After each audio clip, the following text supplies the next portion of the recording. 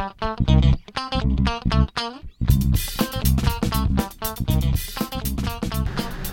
there, and welcome to IndieWire's Very Good Television Podcast. I'm Liz Shannon Miller at Lizlet on Twitter. I'm Ben T. Travers at Ben T. Travers on Twitter. And today we are not talking to you from our lovely Los Angeles office at all. I am currently in Denver attending something called Series Fest, which is a fun little festival devoted to original pilots and new upcoming shows. And Ben, where are you? I'm in St. Louis. I'm St. Louis, Missouri, just because it's a great city and I wanted to be here, so I came here. You did it, man. Yeah, I accomplished my goal. You're in a place now with that proper weather and everything. Yeah, I'm in a flood warning right now, so if I just disappear, it's because I've been washed away. Which is sad, but also very exciting. I'll survive. I've seen The River Wild and Hard Rain and a few other flood-esque kind of movies. I'll figure it out. Well, our topic for today stems to the timing that, Ben, you'll be able to actually confirm when this is, because you actually know the calendar.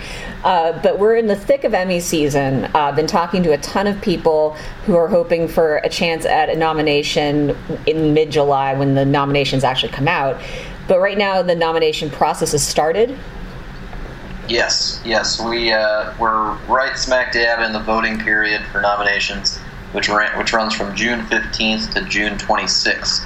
That's why if you're following the trades or a variety of other publications, then you'll see a lot of interviews, a lot of kind of seemingly random stories about shows that maybe aren't on the air right now, and maybe you're not watching, and you're like, why are people talking about this? It's because it's Emmy season, and people want to get attention drawn to these specific shows, these specific people. We're doing the same thing. Like Liz mentioned, we're running our Consider This series right now with a bunch of interviews for people that we really hope will get nominated. Maybe they don't have the best chance, maybe they do, but we want to draw attention to those people because they're great. They did a great job this year, and we really loved them, and hopefully that'll transition over to the Emmys.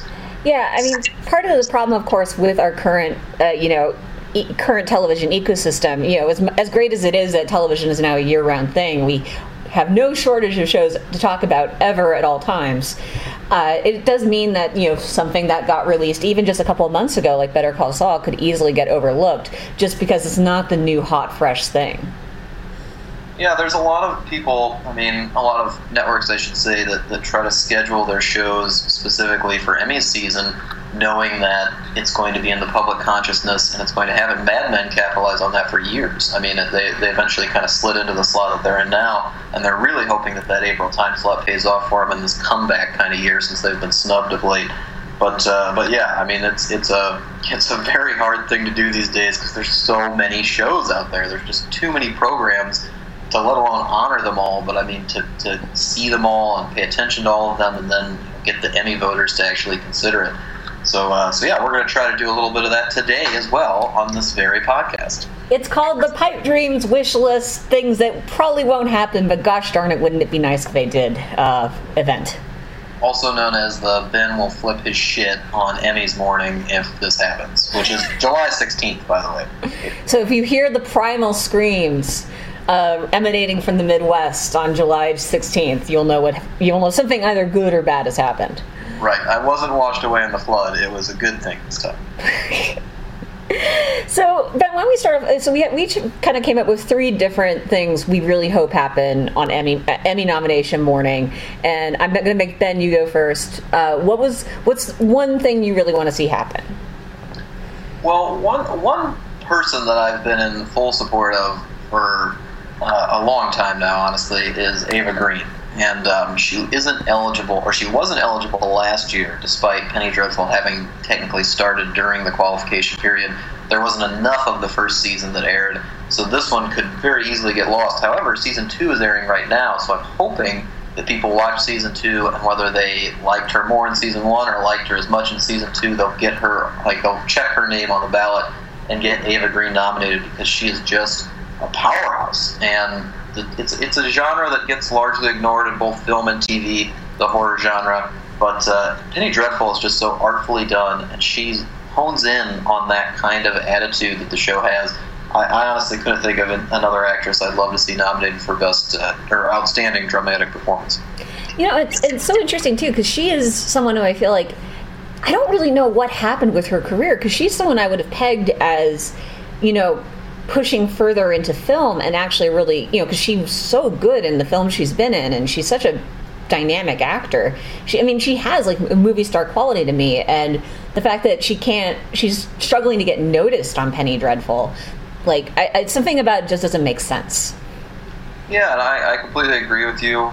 She's definitely had such mainstream blockbuster success at the movies, and at the very least, people will appreciate how gorgeous she is. Usually that translates into viewers. But yeah, I think part of it has to be that the horror genre just kind of gets shoved to the side when it comes to these awards, competitions. But Green just it's work like I've never seen before. Especially in the first season, that seance scene is one for the ages, and I challenge anybody to come up with another example as powerful, as changing, as challenging as that one was from any of the nominees, frankly. Yeah. I'm gonna use this as a segue to one of my things because I think it's a perfect segue. Yeah. Speaking of great actors whose work maybe isn't taken as seriously as it could be due to the fact of the genre of its show, it's a very tired old saw, but it's worth shouting once again that Tatiana Maslany has never been nominated for an Emmy, and that is dumb, and everyone involved with that should feel really dumb about it. I absolutely agree. I could not agree more, and it's like you said, it's one of those genres that gets overlooked, but then if you do look at the body of work in front of you, just the challenge of portraying so many different characters, let alone how well she does it, you would think merits consideration.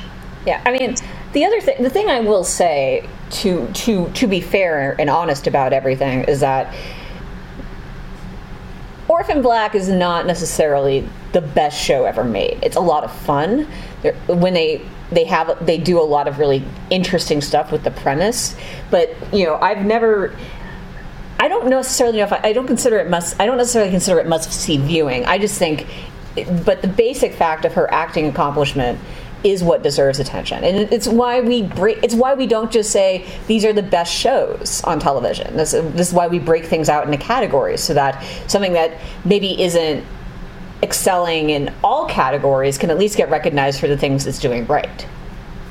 Yeah, and what you're speaking to is again just a large, well-known problem that any award show seems to have.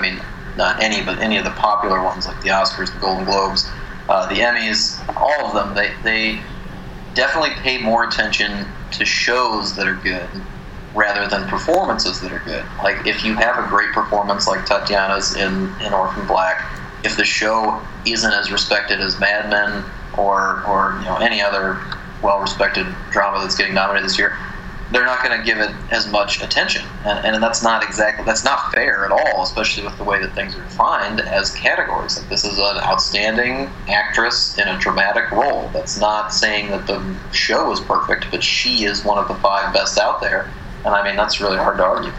Is the acting category this year?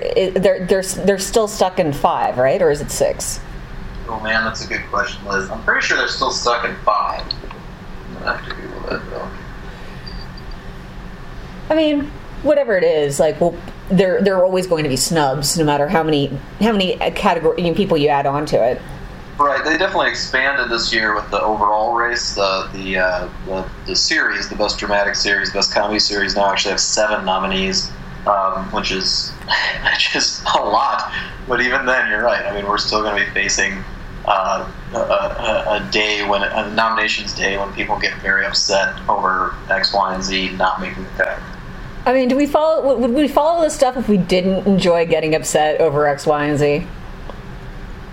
I'm sorry, you're going to have to say that again. I was saying, would we follow this stuff if we didn't enjoy getting upset over X, Y, and Z?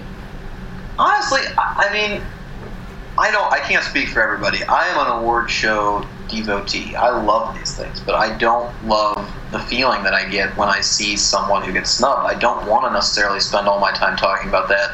I think there is worth in doing so, because if they're not going to draw attention to something, then I should. But discussing the corrupt nature of the industry is always something that just makes me kind of sad. And I'd much rather spend my time just honoring things that deserve to be honored, which is what they should be doing. Mm-hmm. So I don't know. It's a hard thing for me to get around. I hear you. So what's your next thing you really want to see happen? Well, the next thing is pretty general. I may have mentioned this maybe once on the show before, but Casually. I really love this little HBO series called The Leftovers, and I don't think it has a shot at just about anything this year. I feel like there's definitely a lot of people who are deserving to be nominated from the show. I feel like the show itself deserves a nomination among the drama series. I hope that like Ann Dowd and Carrie Coon could sneak in there, because they've definitely got the best shot amongst them. They had a lot of attention drawn to them and a lot of respect paid, especially in 2014. Both of them had just outstanding years. So I'm hoping that can last and that can translate. But the fact that the show aired last summer, and the fact that season 2 isn't going to start until well after this nominations period is over, is definitely troublesome. So I really hope that people give a chance to The Leftovers, even though a lot of people who didn't like it described it as depressing, which is something that isn't something you want to watch necessarily if you've got a flood of screeners sitting in front of you. But The Leftovers is definitely one that's worth it, and I hope it gets everything that it could be nominated for. I'm curious, do you feel like it's a writing contender at all? I mean, it could be, but again, a lot of those go towards series that are well respected. I mean, I think it has to have a stronger presence overall to break into even that category. I think it would need a little bit more working for it. So it just comes down to kind of where HBO is throwing its muscle, and then where the viewers or where the voters kind of decide deserves it. So I don't know. It'll be interesting. No, it's interesting. I was just the reason I mentioned it is I was reading something yesterday, and I had forgotten that one of Buffy the Vampire Slayer, when it was running, got very, very little awards attention, but it did get a nomination for writing for one episode from its 4th season. And it was a reminder that sometimes the writing category is a place where an outlier can maybe get a little more notice. Yeah, I mean, there's definitely examples of that where it could happen, but I mean, I'd speak to a show like The Americans, which so far has earned 3 Emmy nominations, and 2 of them are for Margot Martindale as a guest actress, and the other is for main title theme music. And frankly, if The Americans isn't getting nominated for writing, then it's hard to imagine any other, show that isn't dominating, that is considered a snub in a lot of major categories, breaking its way into the writing field. So what do you think, like 4 nominations for Mad Men and then 1 for Game of Thrones? God, I mean, I'm not going to complain about Mad Men, but if it got 4, that would be impressive. I was exaggerating, but I feel like Yeah. I'm not going to be so shocked when I see at least 2 Mad Men episodes nominated this year. Well, yeah, I mean, Breaking Bad, especially in its final year last year, just dominated a lot of those categories where it could earn multiple nominees. So if the Academy turns its favor toward Mad Men, which hopefully it does, then it could hit 4. It might not be a joke come July 16th. Who knows? So I think it's over there, Liz. So I think it's my turn, and I have another acting thing, which is I would love to see at least one of the female cast members of Unbreakable Kimmy Schmidt get nominated for something. Whether that's Carol Kane as Best Guest Actress, that's Jane Krakowski as Best Supporting, or that's Ellie Kemper as Lead. If I just see one of them get some attention, I will be really excited.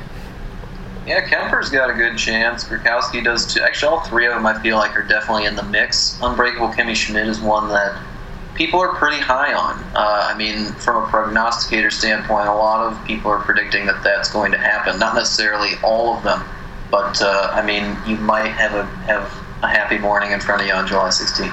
That's awesome. I mean, if I have to prioritize them, I would say Ellie Kemper, I think, is the one who really, I mean, the whole show is carried by her, essentially. It would not work without her, and she really makes it something special.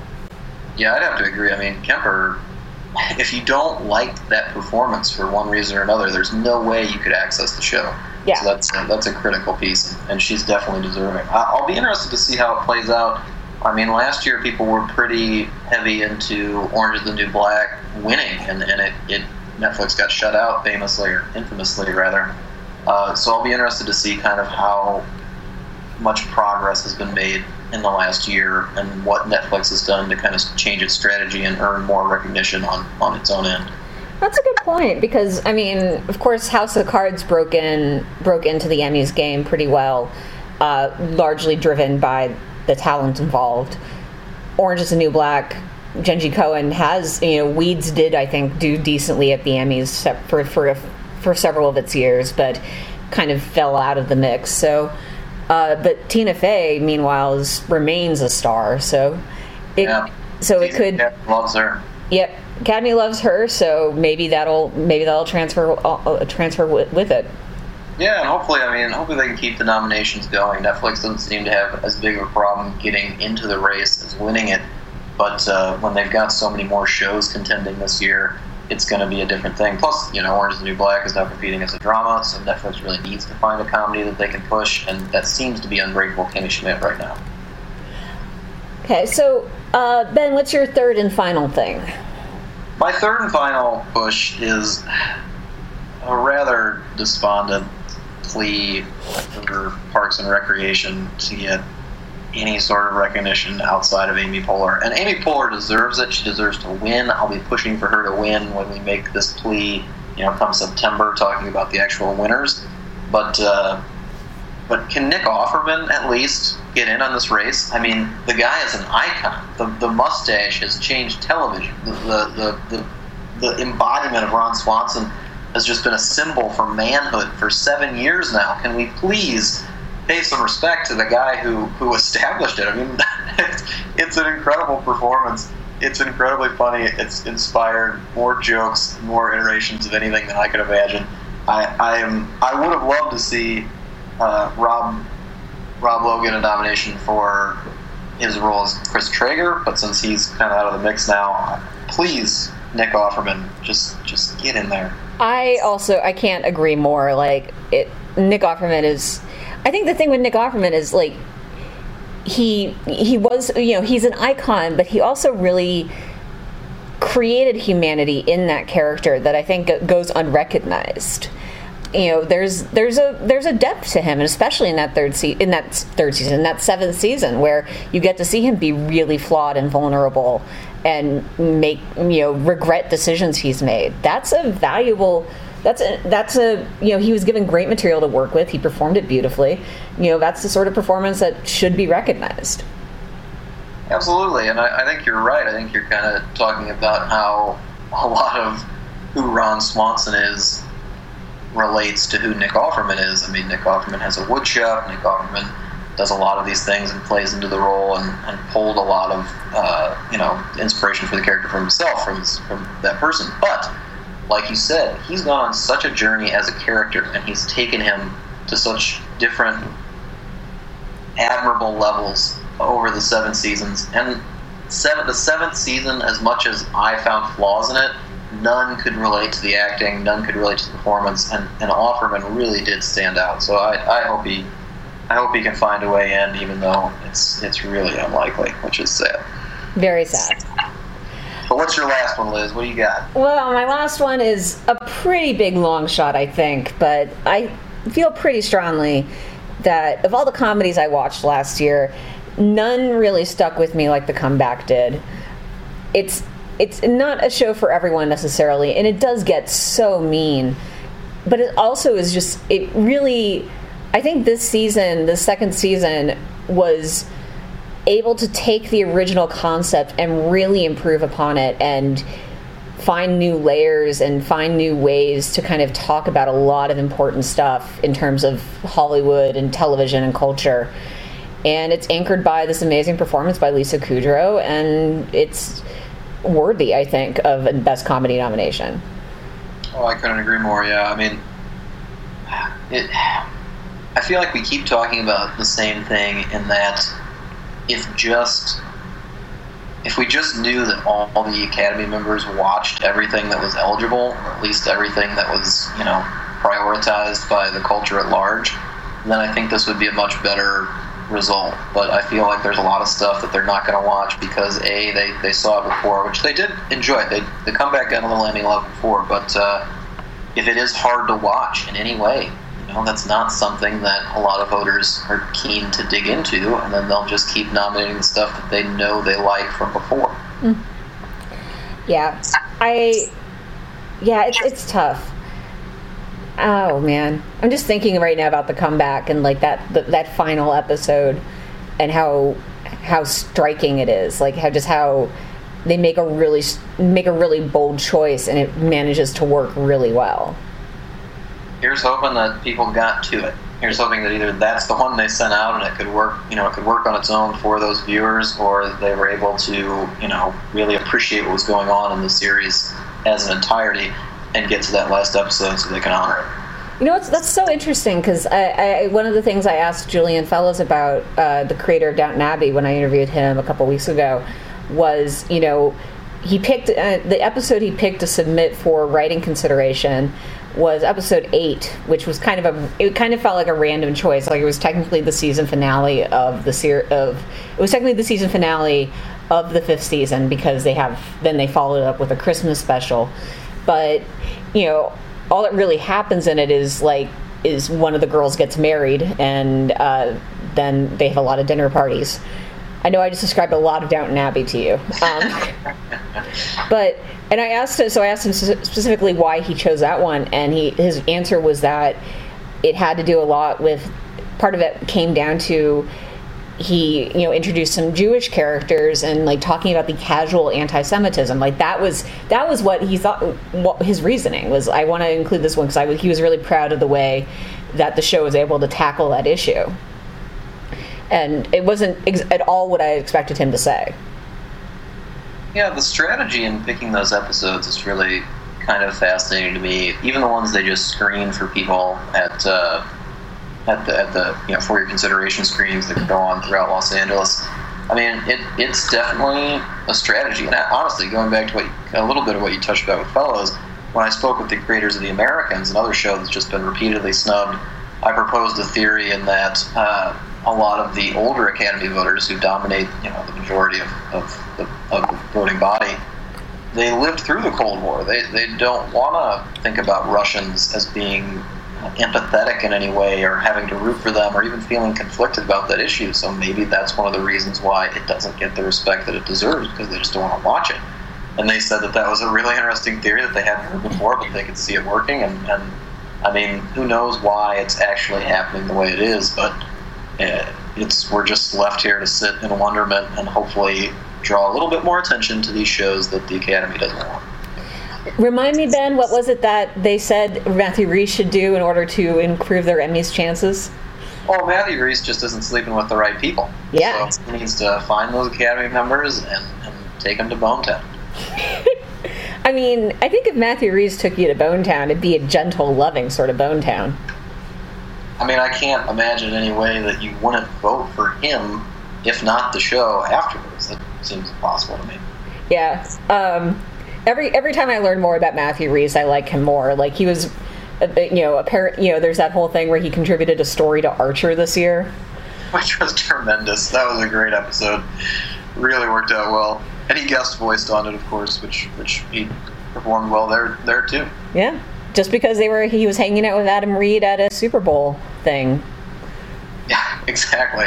Yeah, the random connections and how they pay off, but he just he's taking some advantage as well. Like he saw that opportunity and nailed it, so hopefully he can see an opportunity with the voters and nail them. I mean, whoa. Rim shot. Phrasing. But yeah, so I believe those were our 6+ Emmys picks. We did it really well. Phrasing again.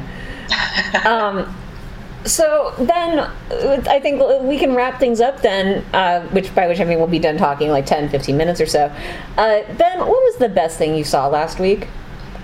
I don't really want to phrase it like that, but the best new thing that I saw of late is the HBO, let's call it a dramedy, Ballers. Having just lived through the ordeal of Entourage, along with Liz, which you all listened to not that long ago, I wasn't really looking forward to this. As much as I love The Rock, I couldn't see this being anything more than a sports version of Entourage. But they really gave it some stakes. They didn't take it to a kind of level of nothing bad is going to happen and everyone's going to be fine, so just sit here and watch and enjoy the insanity and the frivolity of their lives. They really kind of address some issues that need to be addressed, and I hope that they follow through on that. Again, I've only seen 4 episodes now, but they have an opportunity there to really discuss an issue that's important to not only the people who are watching the show, but to that community of the NFL at large, in a way that people will actually listen. I mean, I feel like a lot of fans are tuning out the concussion drama because it's too hard for them to deal with, and they want to love this sport without having anything interfere with that.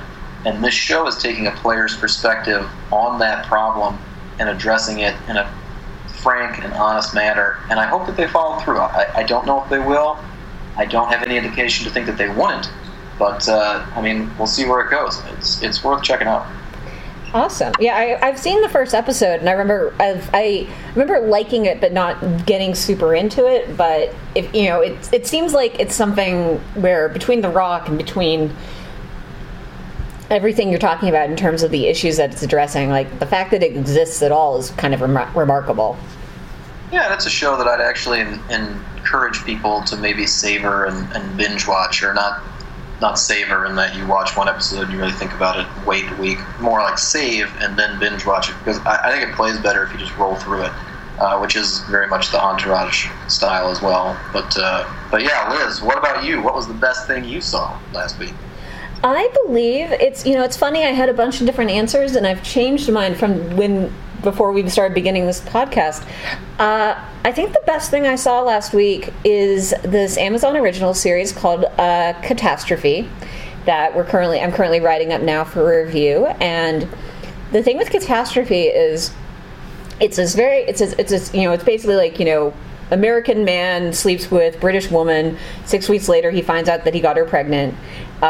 Decides to come back to England to try to make things work, and it's a very mild, very low-key sort of British comedy, very much in that vein. But it's really anchored by the central relationship between the couple. The show was co-created by Rob Delaney and a nice lady named Sharon, whose last name I'm blanking on at this moment, but I will look up later. But the two of them created the show together. They wrote the show together, and their chemistry really powers so much of it that it becomes really watchable and enjoyable, especially whenever they're in the room together. It's a show I've been looking forward to checking out, and I after hearing you discuss it, obviously before this, but also now, it's definitely on the list. It's definitely one I want to check out. Yeah, and I think there's a lot of aspects to it that make it interesting beyond that level, especially the part where Carrie Fisher is in it, and I love Carrie Fisher intensely. Of course. Who doesn't? I'm a human being with a heart. What can I say? Yeah. So, Ben, what's the next thing you're looking forward to? The next thing I'm looking forward to is honestly one I can't explain a good reason why, because I haven't dug into it. I feel like it's a show that has a lot of potential, but I haven't examined it, or I haven't even seen it on a level that would give me an indication that it could be as good as I hope it could be. But that's Scream, the new the MTV show coming out based on the popular franchise of films, which I wasn't a huge fan of. I admired the first one and thought that it did some fun things. Obviously, changed the game a little bit, but the sequels always kind of seemed a little redundant or silly to me.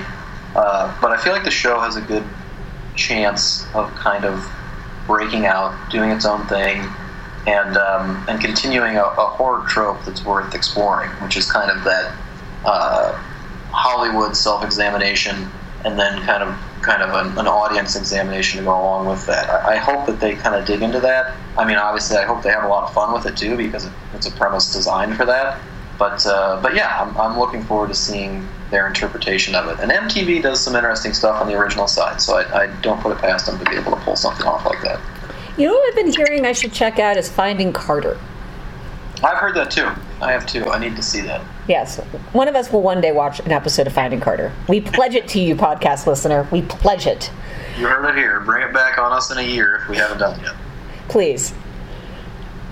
And meanwhile, the next thing I'm looking forward to is, I've seen a few episodes of it so far, and I want to watch more, is HBO's The Brink, which is it's one of those things where I can't believe, I look at the HBO lineup of this upcoming Sunday as we record this, and it's like, you know, Colin Farrell, Vince Vaughn, Rachel McAdams, The Rock, and then Tim Robbins and Jack Black are starring in another show, and it's like, how many more movie stars can HBO fit on Sunday nights? Well, they can fit at least one more, Liz, because you forgot about Taylor Kitsch, star of Battleship, John Carter. Yes. Oh, how could I have forgotten? I don't know. A great film, at least. Battleship. Oh, dear Lord. Anyways, now that you've lost all respect for Ben, gentle listener. It's at the end of the show, so it's okay. I already listened to the beginning. Now they're just like, okay, I won't tune in next week. Great. But The Brink is it's a political comedy that has been getting a lot of comparisons to Dr. Strangelove. It was, in fact, directly inspired by the creators going to the Stanley Kubrick exhibit at LACMA like a couple years ago and seeing all the Dr. Strangelove stuff there and realizing no one had kind of done a show like that before. So... And it's, you know, basically a lot. It's a big ensemble piece with a lot of moving pieces, and there still manages to be a lot of interesting character stuff they're doing, and it's like one of those things where like there's a prostitute character who you meet almost immediately, but she's kind of fun and like well drawn, and like for a character who has a very minor role to get like an interesting pattern, like her own definitive personality, especially in comparison to like the way, say, prostitutes get treated on other HBO shows. I was really pleased. I was like, I like the prostitute in The Brink. This is a good sign. What are you talking about, like Veep or something? I don't follow. That was a True Detective joke. Oh. I know you refuse to acknowledge it. Exactly.